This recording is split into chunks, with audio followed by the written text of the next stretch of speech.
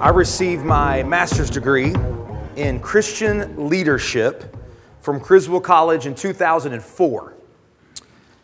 During those 3 years of taking classes that were all basically centered around the topic of leadership within the church, I came to ask myself a very important question. Who in their right mind would choose to be a church leader?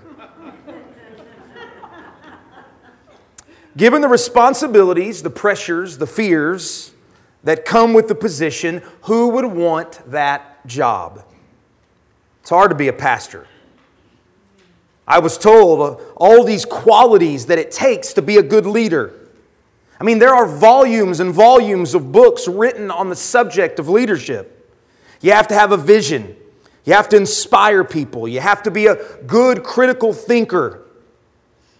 You have to be a good communicator. You have to be authentic. You have to be creative. You have to be flexible. You have to be dependable. You have to be intelligent. And the list goes on and on.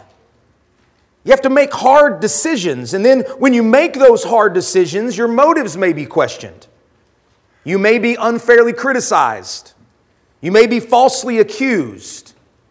Your competence may be challenged. So I ask again, who in their right mind would want to be a church leader? And throughout the years of observing church leaders, observing pastors, observing people in church leadership, I basically have boiled it down to 3 kinds of people.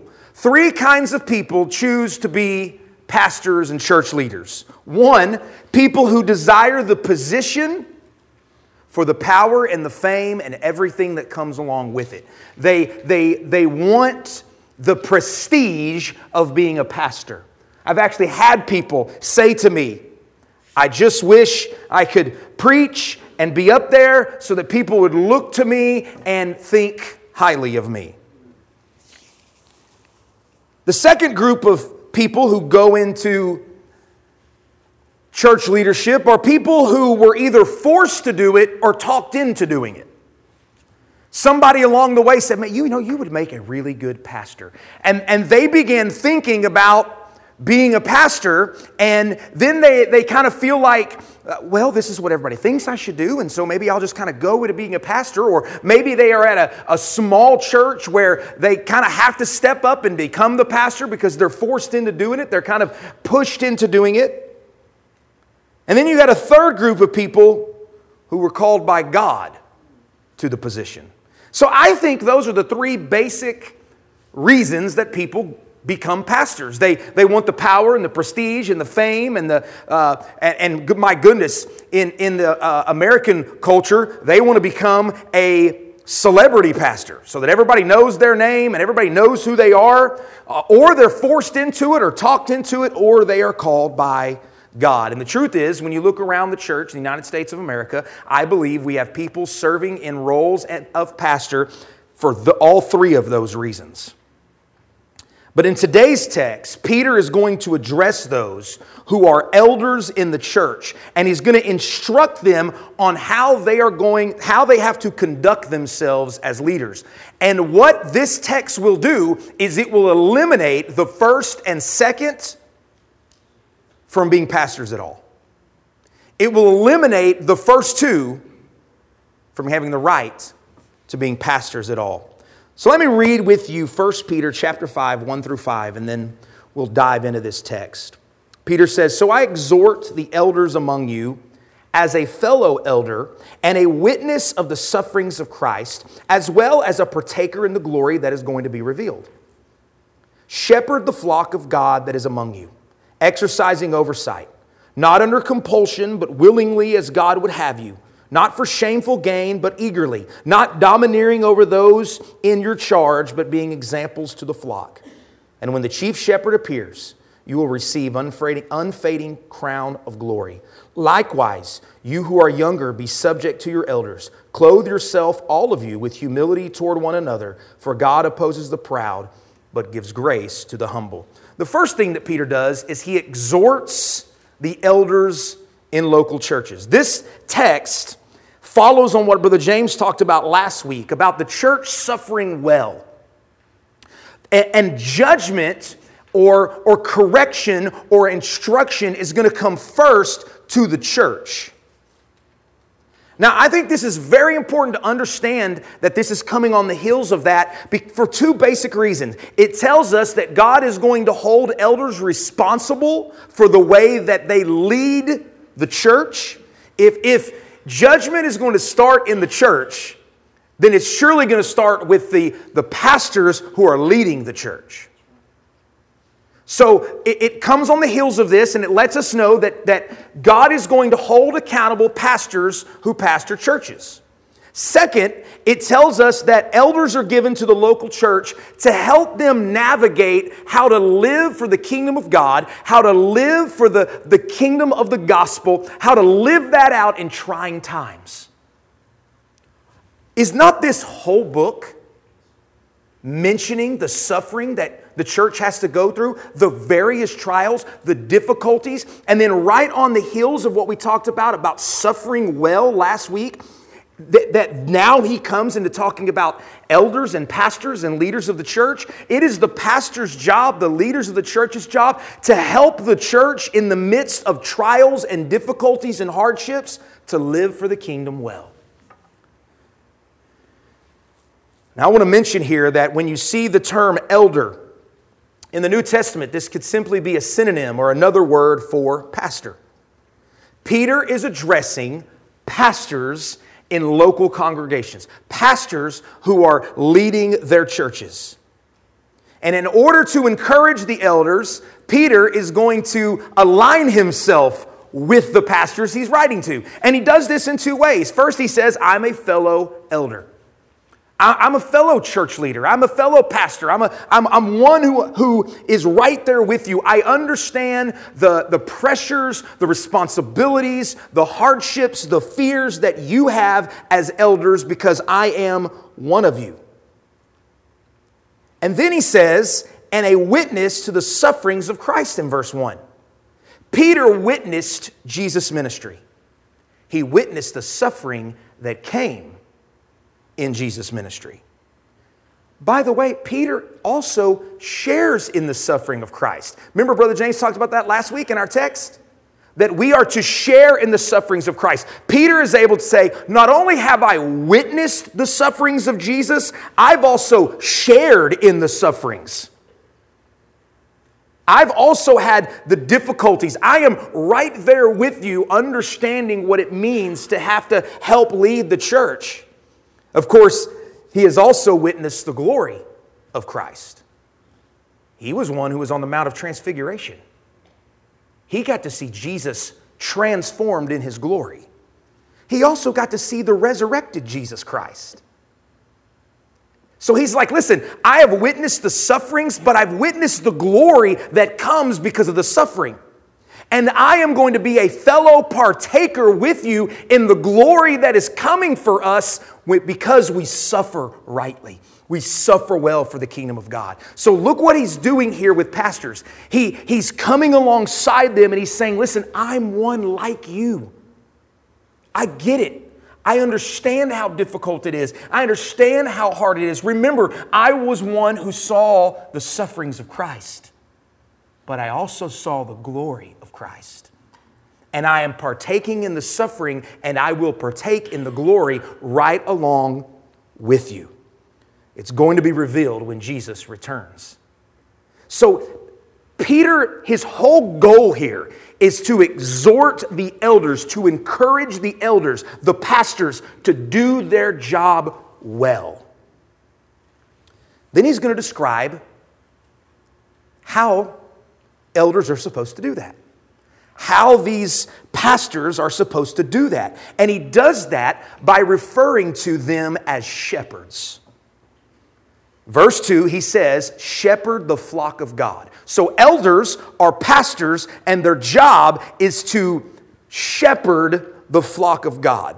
Now, the shepherd motif, the shepherd picture, the shepherd imagery has been used for leaders all the way back in the Old Testament. Okay, this is something that has been used over and over and over again. I've got some examples here for you. When God called David, who, by the way, what was David's job when he was a young boy? he was a shepherd. When he called him to be the king of Israel, he says about him in Psalm 88, 7 through 71, he says this, he chose David his servant, took him from the sheepfolds, from following the nursing ewes. He brought him to shepherd Israel his people, Israel his inheritance. So he calls him to come and shepherd Israel. God criticizes the shepherds who do not do it rightly. Those people who are in charge of Israel, that are supposed to lead Israel and supposed to shepherd Israel, when they don't do it properly, they get this criticism. Ezekiel chapter 34, verses 1 and 2. The word of the Lord came to me, Son of man, prophesy against the shepherds of Israel. Prophesy and say to them, even to the shepherds, thus says the Lord God, shepherds of Israel, you have been feeding yourselves. Should you shepherds not feed the sheep? Then, of course, who's the good shepherd? Who's the good shepherd? Jesus is. In John chapter 10, Jesus is preaching. In verse 11, he says, I am the good shepherd. And the good shepherd lays down his life for his sheep. So do you see this? In the Old Testament, leaders of Israel were called to shepherd the people. When they did it poorly, they received the judgment of God. And this was all pointing to the one, Isaiah 53, all we like sheep have gone astray, right? And the suffering servant comes to gather the sheep up. Jesus comes and says, I'm that good shepherd that's gathering the sheep. I'm the good shepherd that comes and gets the sheep and brings them in. I'm the one who's going to shepherd them properly. They are my sheep. They're my sheep.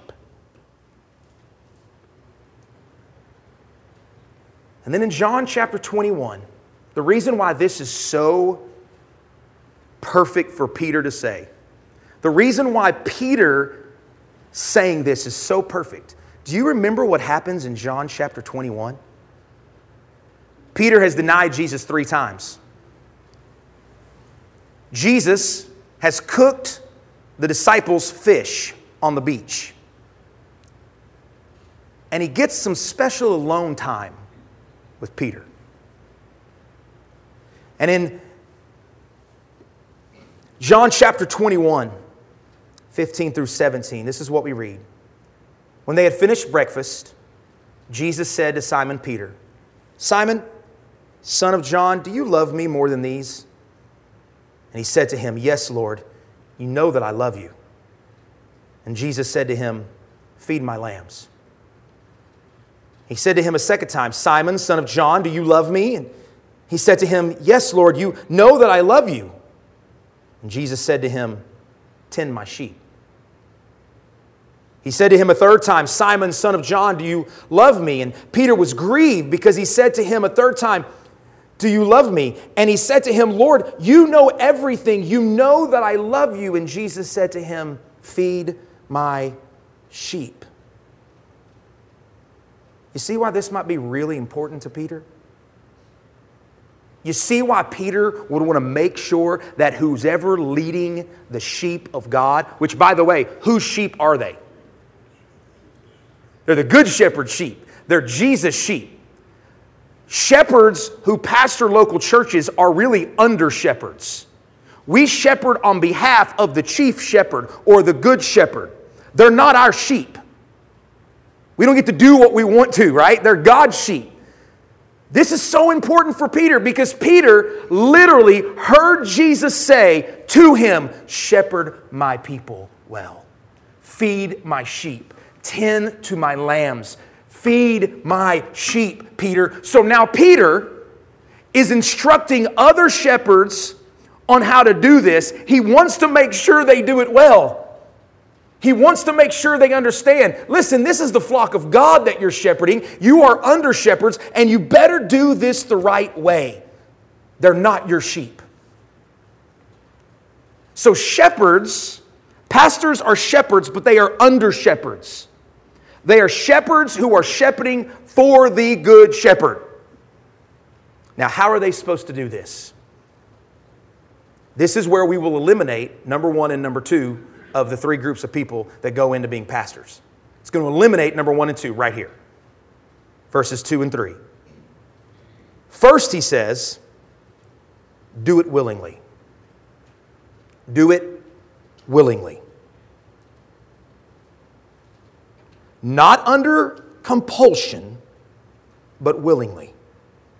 This means no one should be forced or coerced into taking the position or the pastor role. For anyone who does not have it in their heart is not going to take care of the sheep properly. If you're forced into doing something that you really probably don't want to do, or you're really not called to do it, you're not going to do it well. That's why we have pastors doing all kinds of crazy, stupid stuff to the sheep in churches all over the world, is because we have people who are not, they're forced into it. They don't really want to do it. They don't really want to be serving. And so they're forced, or they're coerced, or they're talked into it, and they're not doing it willingly. This is why he says you must do it as God would have you. Another translation is according to God. In other words, this isn't something that you can be forced into doing. This is something that God has to call you to do. This is something that God has to drive you to do. This also speaks about being a people pleaser.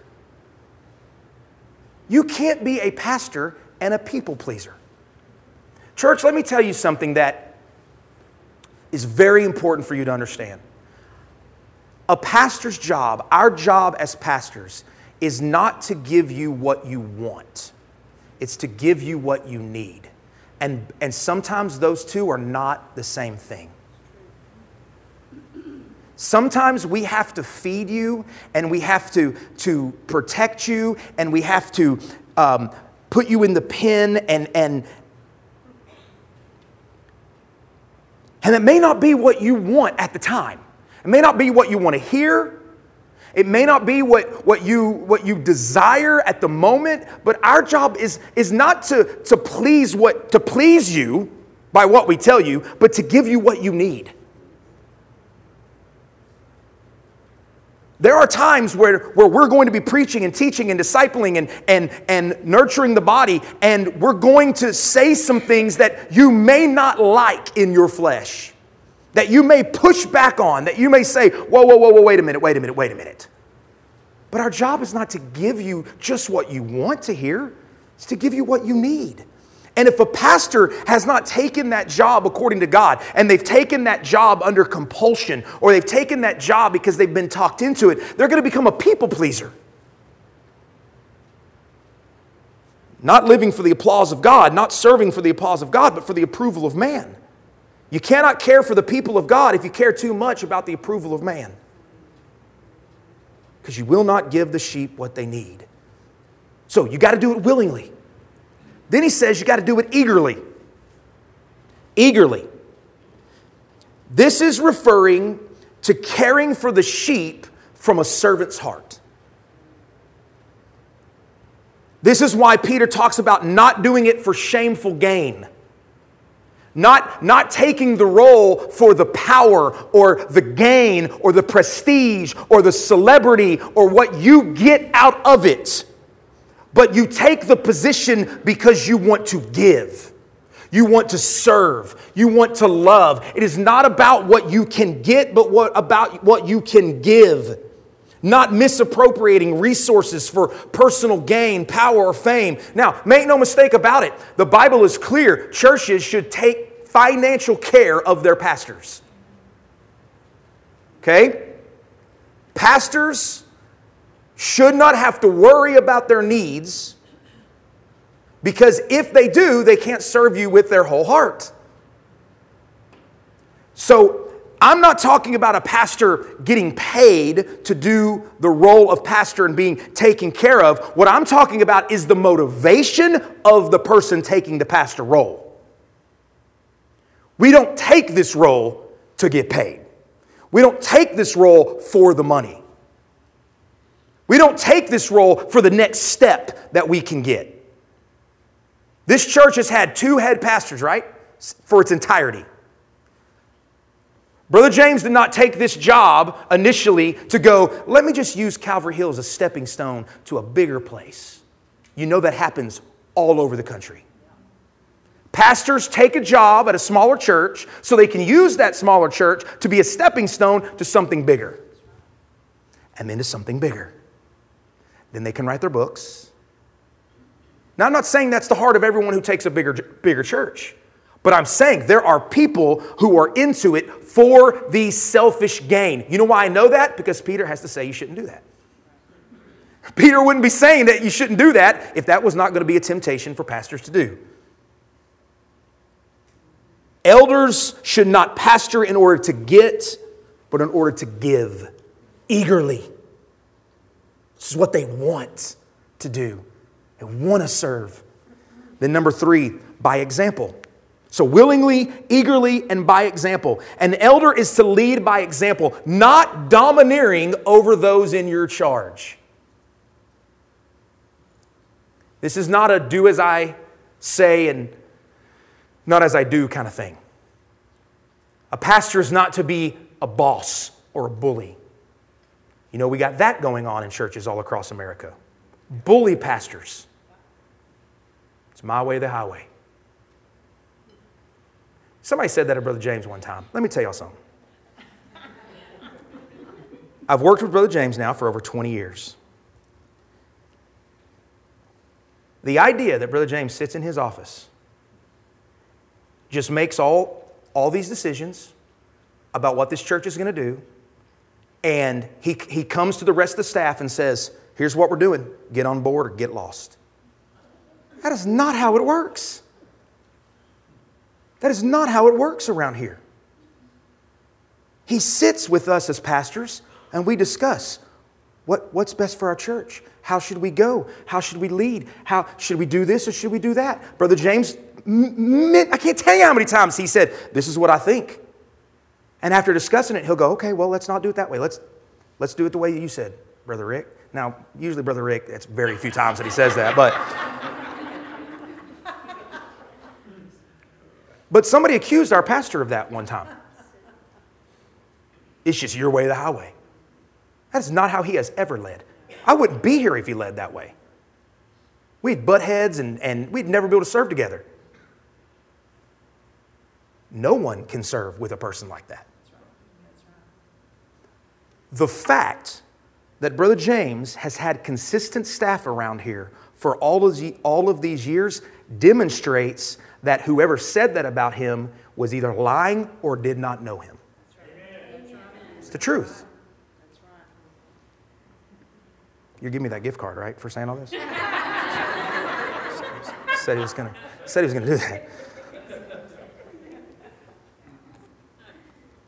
This echoes what Jesus says in Matthew chapter 20, verses 25 through 27. Jesus says this.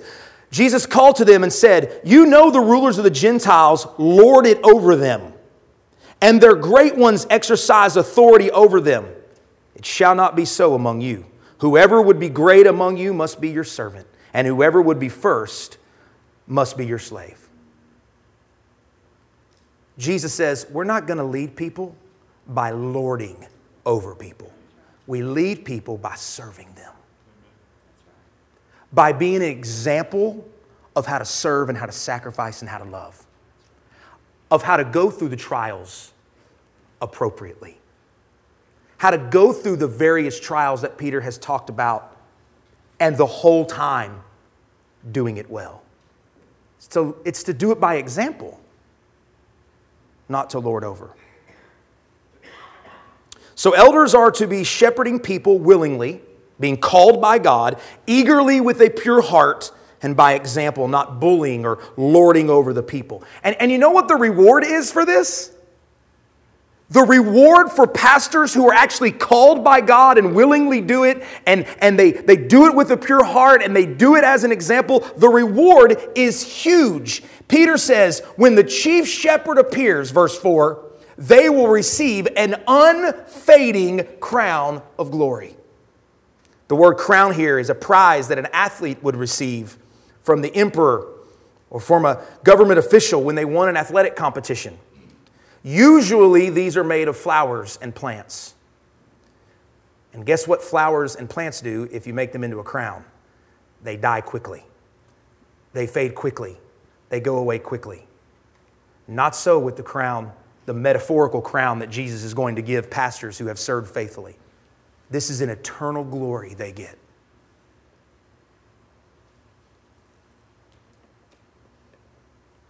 Makes all the responsibilities, all the pressures, all the fears worth it. Because no matter what you're going through, you know that if you do it faithfully, God is watching.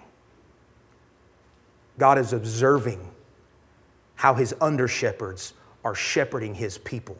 And make no mistake about it, those that do not do it well will be judged by God for not doing it well. And then look at verse 5. Likewise, you who are younger, be subject to your elders. I want to stop right there. He contrasts here elders with those that are younger. Depending on what translation you have, it may say younger men. Any of your Bibles say younger men? Nobody says younger men? Good. That means you all have the ESV. Okay, here we go. Some translations translate it younger men. The reason why the ESV translates it just those of you who are younger, because the goal here, and I don't have time to go into all of it, but the goal here is to actually contrast church members from pastors. It's talking about the seniority that a pastor has in leading the church and the church member who doesn't have that role or seniority. Does that make sense? So when it says here, likewise you who are younger, be subject to the elders, I think it's appropriate to say that applies to all of you. Not younger in age, younger in position. You don't have the seniority that a pastor has, or the headship that a pastor has, or the responsibility that a pastor has. You're younger in that way. Many of you are older than me, but I am, when it comes to this church, I am a part of the seniority leadership of the church as a pastor, even though you're older than me. That's what he's getting at here. And he says, be subject to your elders. I love that he says that, because being subject means to line yourself up under. It means to come and put yourself underneath the leadership of these pastors because you believe they are going to be faithful. If you don't think the pastors of this church are going to be faithful to feed the sheep properly, why in the world are you here? That doesn't make any sense. And anybody who may listen to this sermon online, if you go to a church where you do not believe the pastors will be faithful to God's word and faithful to feed the sheep, then it doesn't make sense for you to be at that church. What you're supposed to do, this is why it says likewise, since the pastors are faithful, likewise church members be faithful. If your pastors are going to be faithful to feed you, then you be faithful to line yourself up under their leadership and follow their leadership. Entrust your family to their leadership. Paul says it like this in 1 Thessalonians 5, 12 through 13. We ask you, brothers, to respect those who labor among you and are over you in the Lord and admonish you, and to esteem them very highly in love because of their work. Be at peace among yourselves. Don't be the pain in the side of your pastor. Don't be one of those that when you come to your pastor, the pastor's thought is, oh Lord, no. Be one of those that when the pastor sees you, they know you're going to love them and support them and be faithful and willingly place yourself underneath their leadership. There needs to be peace among us in our role and your role. And look how he ends this verse, with mutual humility. Both shepherds and sheep are to be humble to one another. All of you be humble to one another. For God opposes the proud but gives grace to the humble. This last phrase this week really, I just started thinking, I thought, the church of Calvary Hill, at this Calvary Hill Baptist Church, do we not want to be known as a place that God has graced mightily? Do we not want to be known when people think about us, they're like, man, God is just gracing Calvary Hill. Well, if we don't have mutual humility toward one another, then God will oppose us. He gives grace to us when we have mutual humility toward one another. When the pastors are humble in their leadership of the people, and when the people are humble in their following of the pastors. When the sheep and the shepherd are both humble in their attitude, God graces a church like that. God graces a place like that. I want to end this morning by talking about something in regards to leadership that I think is very, very important. C.S. Lewis wrote a lot about joy and happiness. He wrote a lot about it. And one of the things he said about joy and happiness is that if your goal is to be happy, if your goal is to be joyful, and that's what you go after, then you'll never find it though. Like if you wake up and you say, okay, today, how can I be happy and joyful? And then you go after that all day, you'll never actually find it. You won't find if that's what you're searching for. Instead, say, how can I love Jesus today? And when I wake up in the morning and say, I'm going to love Jesus today, guess what you will get as a byproduct? Happiness and joy. Divine happiness comes because we love Jesus. So it's not searching after the joy and searching after the happiness first. It's loving Jesus, going after Jesus, searching after Jesus, crawling, running, falling, tripping after Jesus, that the happiness and the joy comes as a byproduct. Now, they go together, make no mistake about it. But you got to pursue the source in order to get the stuff. I think leadership works a lot like that. I don't think it's good to come to leadership by abstractly thinking about how to be a good leader. I'm not saying don't read books on the subject. I'm not saying, listen, read books, think about how to be a leader, all that stuff's wonderful. But so often we can abstractly take, and I'm speaking from personal experience here when I was at Criswell, right? I take all of these definitional things about being a leader, and then they kind of get set. I kind of just sit them over here, and I think, okay, this is what I need to be a leader. I need to be this, and I need to be this, and I need to be this, and I need to be this, and I need to be this, and I need to be this, and I need to be this. And it becomes so overwhelming because you're like, I can't do that. That's too much stuff to be a good leader. So instead of asking the question, how can I be a good leader? And then trying to follow all these things, I think the better question is, how can I love these people? And if I, as a pastor, seek out how to love people, guess what I will find myself being? A good leader. It's like a husband and wife. Remember we talked about headship and submission with the husband and the wife, right? And this idea of headship, there are so many books written about how to be a husband. And I'm not saying they're bad to read. They're good to read. They're wonderful to read. But if you take the idea of what it means to be a godly husband and you remove it abstractly from like the living every day, and you kind of sit it over here, and you're like, okay, to be a good husband, I got to have family devotions with my family every single day. And if I forget, I failed them today. You know what? I got to pray. I got to be the one. I got to be the one that always leads them in prayer. And my kids got to get saved by the age of 6, because if they don't get saved by the age of 6, then I've messed up somehow. You know what? And I got to make sure my wife knows that I'm the head of the home. So if we get a disagreement, I need to let her know I'm the head, and you need to understand that I make the final rule around here. And do you understand? Do you understand that will never work? But if I say, today, how can I love my family? How can I serve my family? Do you know I will be a leader for my family?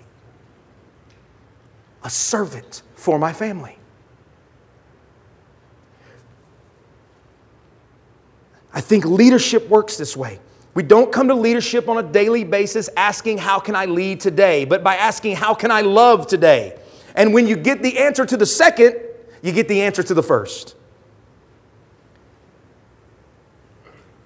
We as pastors, our job is to love you. It's to love you. And I can say from the bottom of my heart, and I can speak for the other pastors of this church, we love Calvary Hill and its people. We love you. And we are doing our best to serve you. And what we want is for you to have that same kind of attitude. For you to wake up in the morning and say, how can I love people today? How can I love my fellow Christians? How can I love lost people? You see, all of us have been called to leadership. Listen, we're kings and queens in the kingdom of God. How can we not be leaders? But I don't think the answer to you being a leader is to make sure you're following the list of everything that it takes to being a leader. I think the way you be a leader as church members is to ask, how can I love Calvary Hill? How can I love these people? It's the same question we ask as pastors. How can we love these people? I think that's how leadership works, practically. Like on the ground, like rubber meets the road. I think that's how leadership works. You find someone who willingly and eagerly just wants to be an example of what it looks like to love people like Jesus. Of course, you're supposed to be able to preach and you study, of course, all that other stuff. You see what I'm saying? Does everybody understand what I'm saying here?